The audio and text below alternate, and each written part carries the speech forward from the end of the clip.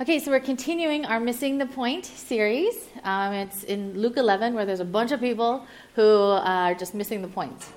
And today we're going to talk about missing the obvious. And missing the obvious is like when my husband Paul looks in the fridge for the mayonnaise and he can't find it, but it's like literally right in front of his face. I don't know why that happens, but he missed the obvious just like the people in Luke 11. And what we know, Luke tells us a little bit about this crowd that has come to see Jesus.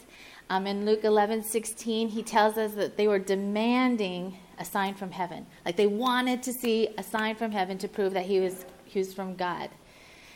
And Jesus just, he just wants to invite everybody into this relationship with him, right? This is what his heart's desire for the crowd. And we know that in 11:28 when he says, "Blessed rather are those who hear the word of God and obey it." And if you're like me, it's like you hear it and obey it, I have to be good. Like if we hear his word and we listen and obey it, then that means we're good. And if we don't, we're bad. And I don't know if that's really what God had in mind when or Jesus had in mind. That really what he's talking about is an invitation to a relationship with him. That when his followers came to listen to him and follow him, that it was an invitation to a relationship that was intimate, that was close, that was based on mutual trust and love. And so it's not about being good. We're not talking about being good or bad or being right or wrong. We're talking about a relationship. And so he's inviting us into that. And so as the crowds, so let's look into 11:29 through 32, where our passage for today. I'll read it. As the crowds increased, Jesus said, "This is a wicked generation. It asks for a sign, but none will be given it except the sign of Jonah. For as Jonah was a sign to the Ninevites, so also will the Son of Man be to this generation. The queen of the south will rise at the judgment with the people of this generation and condemn them. For she came from the ends of the earth to listen to Solomon's wisdom. And now something greater than Solomon is here. The men of Nineveh will stand up at this judgment with this generation and condemn it. For they repented at the preaching of Jonah, and now something greater than Jonah is here." So we have this large crowd that was coming. It's larger than it was last week. And I can't imagine what it must be like to have this large crowd, for Jesus, right? He's here. And this large crowd is, right in front of him. And they're demanding for a sign. And they want to know, are you from God? And they're just demanding this sign from heaven. And Jesus is there like, I'm right here. Like, you're missing the obvious. You're looking for a sign from heaven, but I'm right in front of you. And I'm with you. And I'm talking with you. And he calls them, I don't know if Luke or Jesus just got straight to the point, and maybe there was this other intro, but Jesus just is Luke writes it, or he just goes right into it, right? He's like, this is a wicked generation. Like, what if I started my sermon like that? It wouldn't go well, right? This is a wicked generation. You guys are a wicked generation, right?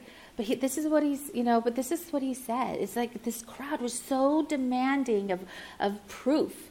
And they were just so stubborn and uncooperative that he tells them this is a wicked generation. And the word wicked that he uses in 29 is the same word that he uses in verse 34. And when he talks about, Jesus is talking about a metaphor, we'll talk about it next week, referring to his eyes. And so the word for wicked in 29, the Greek word, is translated wicked. But in 34, it's translated unhealthy. And so one of my favorite New Testament professors, Joel Green, he puts it this way.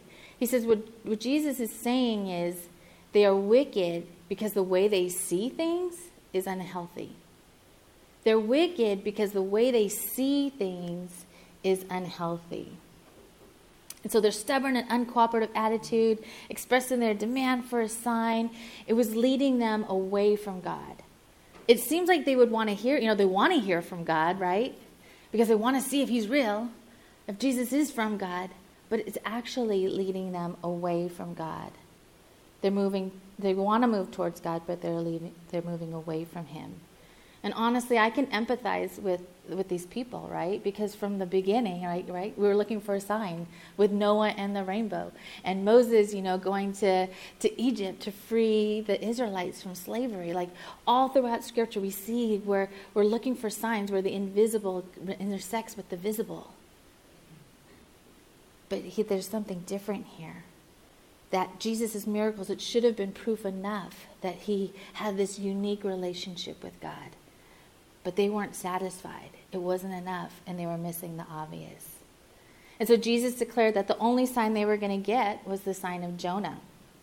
And Jonah was assigned to the people of Nineveh by means of this miraculous, divine rescue after being swallowed by a fish. And we have to understand that Nineveh, I think we've talked about this before, how they were the capital of Assyria, and the Assyrians were known to be ruthless and proud and stubborn and idolatrous people. And they were a threat to Israel. They were like their enemies. And so here's Jonah. Of course Jonah's going to be resistant to go to Nineveh and preach the message of repentance. First of all, because he doesn't want them to, he's like, get rid of those evil people. They're our enemies. But long story short, right, Jonah obeys God, and he goes, and he preaches like the shortest sermon ever. And to his surprise and his frustration and almost disappointment, the people of Nineveh, they listened and they repented. They heard the word of God, and they obeyed it. They trusted in God. And then in 1131, Jesus begins to tell the story of the Queen of Sheba. And she, like the Ninevites, are foreigners. They're outsiders. And she gained power and wealth from having access of trade, with gold and silver and spices, because where she was, Asia and Africa could trade, and from the east and the west, and she was like wealthy, and she had so much. But she heard about King Solomon and how he had so much and his prosperity. But she's like, how did he get rich? Because he is in Jerusalem, and Jerusalem is a city on top of the mountains, and there's not easy access for trade. How did he do it? There's no natural resources. So she travels, because she wants to get to know all the world leaders, and so she goes and she travels to meet King Solomon. It'd be kind of like if Oprah went to go talk with Richard Branson. Like, hey, what are you doing? How did you do that? And they're talking. And when she visits him, she's like, whoa, she's like, his home, his servants, the clothes the servants wear, the food they eat, it just takes her breath away. And as they talk, she realizes that King Solomon's prosperity, his wisdom, his authority, that everything he has is from God. And so she too, she hears the word of God. She sees it in how, in King Solomon, and she repents. And she's like, this is God. I can't deny that. And she sees God. And so it's weird how, these people who are foreigners who don't see God or who didn't know him, that they are the ones who are hearing the word. That they are the ones who are responding to him. And that these foreigners are the ones who are going to rise to judgment, referring to the resurrection of the dead, when Jesus will come and make everything right, when he'll rid evil from the world, and heaven will come down forever. And, he's like, they are going to be there with us. They obeyed. Oh, okay. And then Jesus says, Jonah and Solomon were great, but I am even greater. I am the Son of Man, and I'm right in front of their face. And this crowd, they don't recognize me. They're totally missing the obvious. They don't see him. And so what does that mean for us? How are we missing the obvious? What is keeping us from seeing Jesus? For me, I don't demand signs from Jesus. At least that's my side of the story. But I can be stubborn and uncooperative in my desire for him to listen to me and my requests, because I do it in a Christian requesty kind of way, where I really just want God to make my life easier, right? Growing up, my mom, I was just thinking about that. She has been gone for 26 years. But I still remember the days when I would come home from school and or when I, got married and she would always just listen to whatever I had to say. She was a great listener. I knew that she would always be there for me. She would answer my questions. She would give me advice. If I needed to vent, she would just let me vent. And she would always be there for me. Even maybe a little bit too much. Right? She would do things for me. Like if I had a problem and I was busy because I was doing ministry, she would do my laundry for me. Or, she would make, she would just, why don't you come by and have dinner for her, and just take care of me. She was really an enabler. And guess how I grew up? I'm totally an enabler too. And I transferred that feeling of, I want someone to take care of me and do these things for me onto my relationship with God. And so even this morning as I'm praying for this service, I'm like, Lord, you take care of it. Let your Spirit work. And then one of our prayer people reminded me, no, Lori, yeah, he'll do that, but he's going to do it with you. He's present with you. You totally forgot that he was right in front of you. You totally missed the obvious that, yes, he's with you doing this. So growing up as, because it's Mother's Day, I wanted to show you a picture of my family when Jordan and Micah were younger. Yeah, they're so cute. They still are cute. But when I was a mom, when I was younger, it's so embarrassing, but I used to pray, like, God, just help my children sleep tonight. Please, it's been 5 years and I want to sleep. And so I please, Lord, somehow make them sleep. But, I didn't help God out because I didn't have a schedule. Sometimes I go to bed at 8, sometimes I go to bed at 11. You know what I mean? And so it's like I'm not taking responsibility. I'm not helping God help me. Does that make sense? I want him to enable me. Or sometimes I'd be like, please, let them just listen to me. Please give them ears to listen to what I say. Please. And then, when I had to discipline them, I wasn't consistent with my discipline. So it was probably very confusing for them because they didn't know what to do. And they would just try and push and, get away with as much as they could because they're kids. And so I really wasn't helping God. I wasn't taking my responsibility and what I should do as a parent. I just wanted God to fix it. So it's not really a sign, but it was a way that I wanted God to show up. And so for us, for you, what is it that is keeping you from seeing Jesus? How are we all missing the obvious? And getting back on the Mother's Day thing, it's so interesting to me because my kids are grown now. They're not like that anymore. You can look at the next picture. They're adults. And so, aren't they so cute? I love them. Okay. But it's interesting because I could look back at my life and my, being a mother and how I raised them. And I loved being a mom. I loved playing with them. I loved spending time talking with them. I loved laughing with them. And I even loved enabling them. I would, I loved doing their homework, or at least helping them or correcting their papers. And I was so happy, when we got a good grade. I was like, yes, I could do good, but throughout all of being a mom and I would take on the responsibility, there was just so many responsibilities. And in that process, I'm looking back and I realized I had so much self-doubt. I had so much guilt and I had so much fear because being a mom isn't easy, right?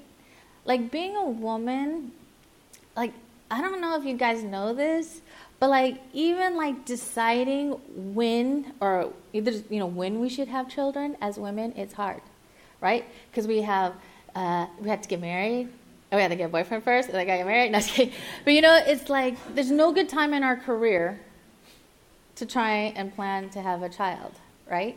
It's easy for I shouldn't say it. It's hard for everybody. But it's harder for women because, and then they're like, well, you don't want to have a child before this age. And there's so much pressure, what we got to do. There's so much planning. There's so much responsibility. And then, we think, okay, we want to have a child at this time. And we got to plan it out. And there's so much stress because what if it doesn't happen at that time? And then, a lot of us, we struggle with infertility. And there's that guilt. And there's that self-doubt. And there's that fear. And then some of us, we've experienced miscarriages.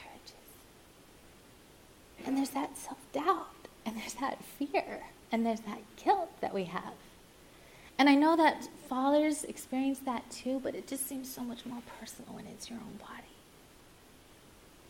And then we decide, like, okay, if we're lucky enough to have a child, it's so hard because we've never done this before, right? And there's no amount of YouTube videos, books, or advice that's going to prepare you, right? Because we just don't know. We've never done it before. And then it's like tricky because you have the second child and you think you know because you had the first child, but the second child is totally different from the first child, and what you learned the first time doesn't work for the second time, right? It's challenging. And we feel guilty because we got to do all these things and give our children the best, advantages and the best opportunities. And we sign them up for all of these things. And then we're tired. And guess what? We feel guilty. And then we have all this fear that we're scarring our children. And we're like, oh my gosh, we're going to have to pay for their therapy, which therapy's a good thing. But, I got to pay for my own therapy. And you have all of this stuff, and then you go back to the self-doubt and the fear and the guilt, and it's hard, and there's so much responsibility, and there's so much to get done. And I don't think you have to be a mom to, identify with the self-doubt and the fear and the guilt. And I think we all are missing the obvious, and we're all, asking God to help us deal with our self-doubt and our guilt and our fear, and all the ways that it manifests into the problems in our lives. But we got to know and understand and trust that He is right there in front of our faces, that He is with us, and He cares for us, and He loves us no matter what. And so what if Jesus is saying to us what He said to the crowd? What if He's saying, you want a sign? You want me to solve your problem as a sign of my presence and my love for you and my care for you. But what if He's saying, none will be given? We want Him to work. We want Him to prove to us. But what if He's saying, you know what? If I were to solve your problem, why would I solve your problem without involving you in the solution? Why would I solve your problem without inviting you to the solution, into the solution? And I would say, God, because that's what my mom did. Hello, that's easiest for me. I don't have to do anything. That's the way I learned it, but He'll say, you're an adult and you need to learn this, right? That if God were to solve our problems for us without us, that He's really enabling us. That if we are fix this, make my children go to sleep. And if He does that, He's totally He's doing my responsibility. He's taking on what I'm supposed to do. And that's unhealthy. And I don't think God would ever want to have an unhealthy relationship with us. I don't think it's in His character. He wants us to take responsibility. He wants our relationship to be healthy. And so He wants to involve us in the solution. And if He wants to involve us and to go deeper to deal with our self-doubt and our guilt and our fear. Because if He takes care of all the things around us and solves our problems, guess what's going to happen? Do you think everything's going to go away? No. That fear and self-doubt and guilt is going to manifest in another way. And just all these little fires that, we want Jesus to put out. But He invites us to go deeper and be vulnerable and acknowledge and face our self-doubt, face our guilt, and face our fear with Him.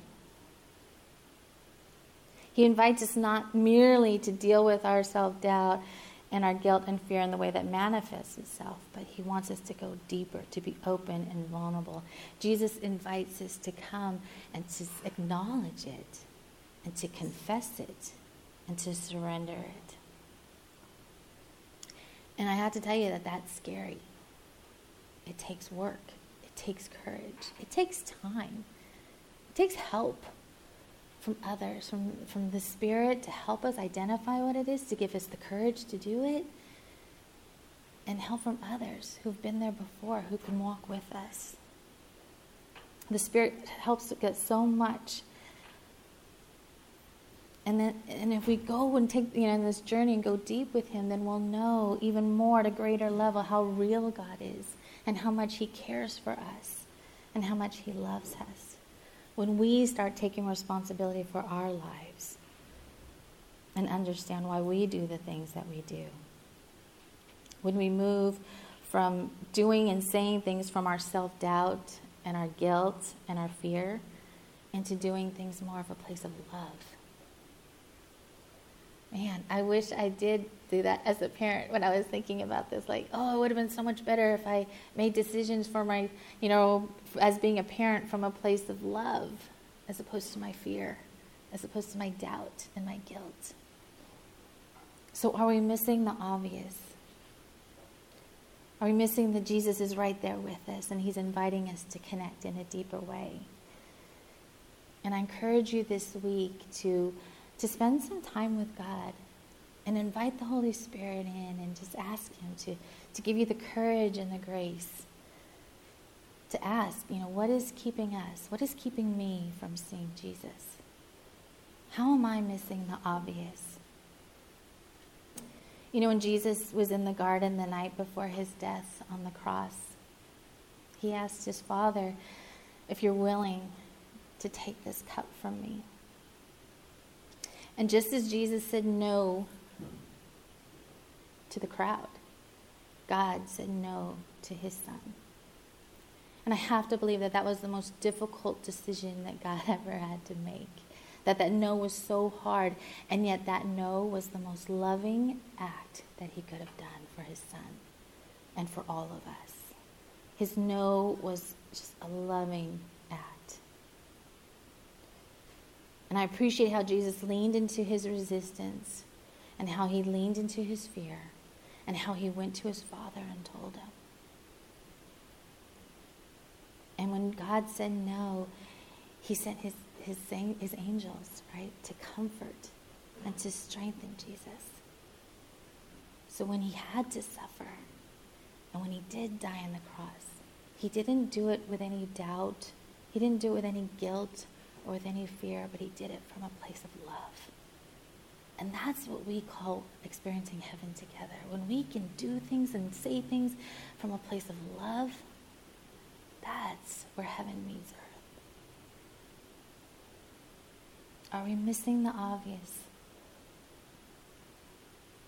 Are we searching for Jesus? He's right here in front of us. He's with us this morning. He's with us always. Let's pray.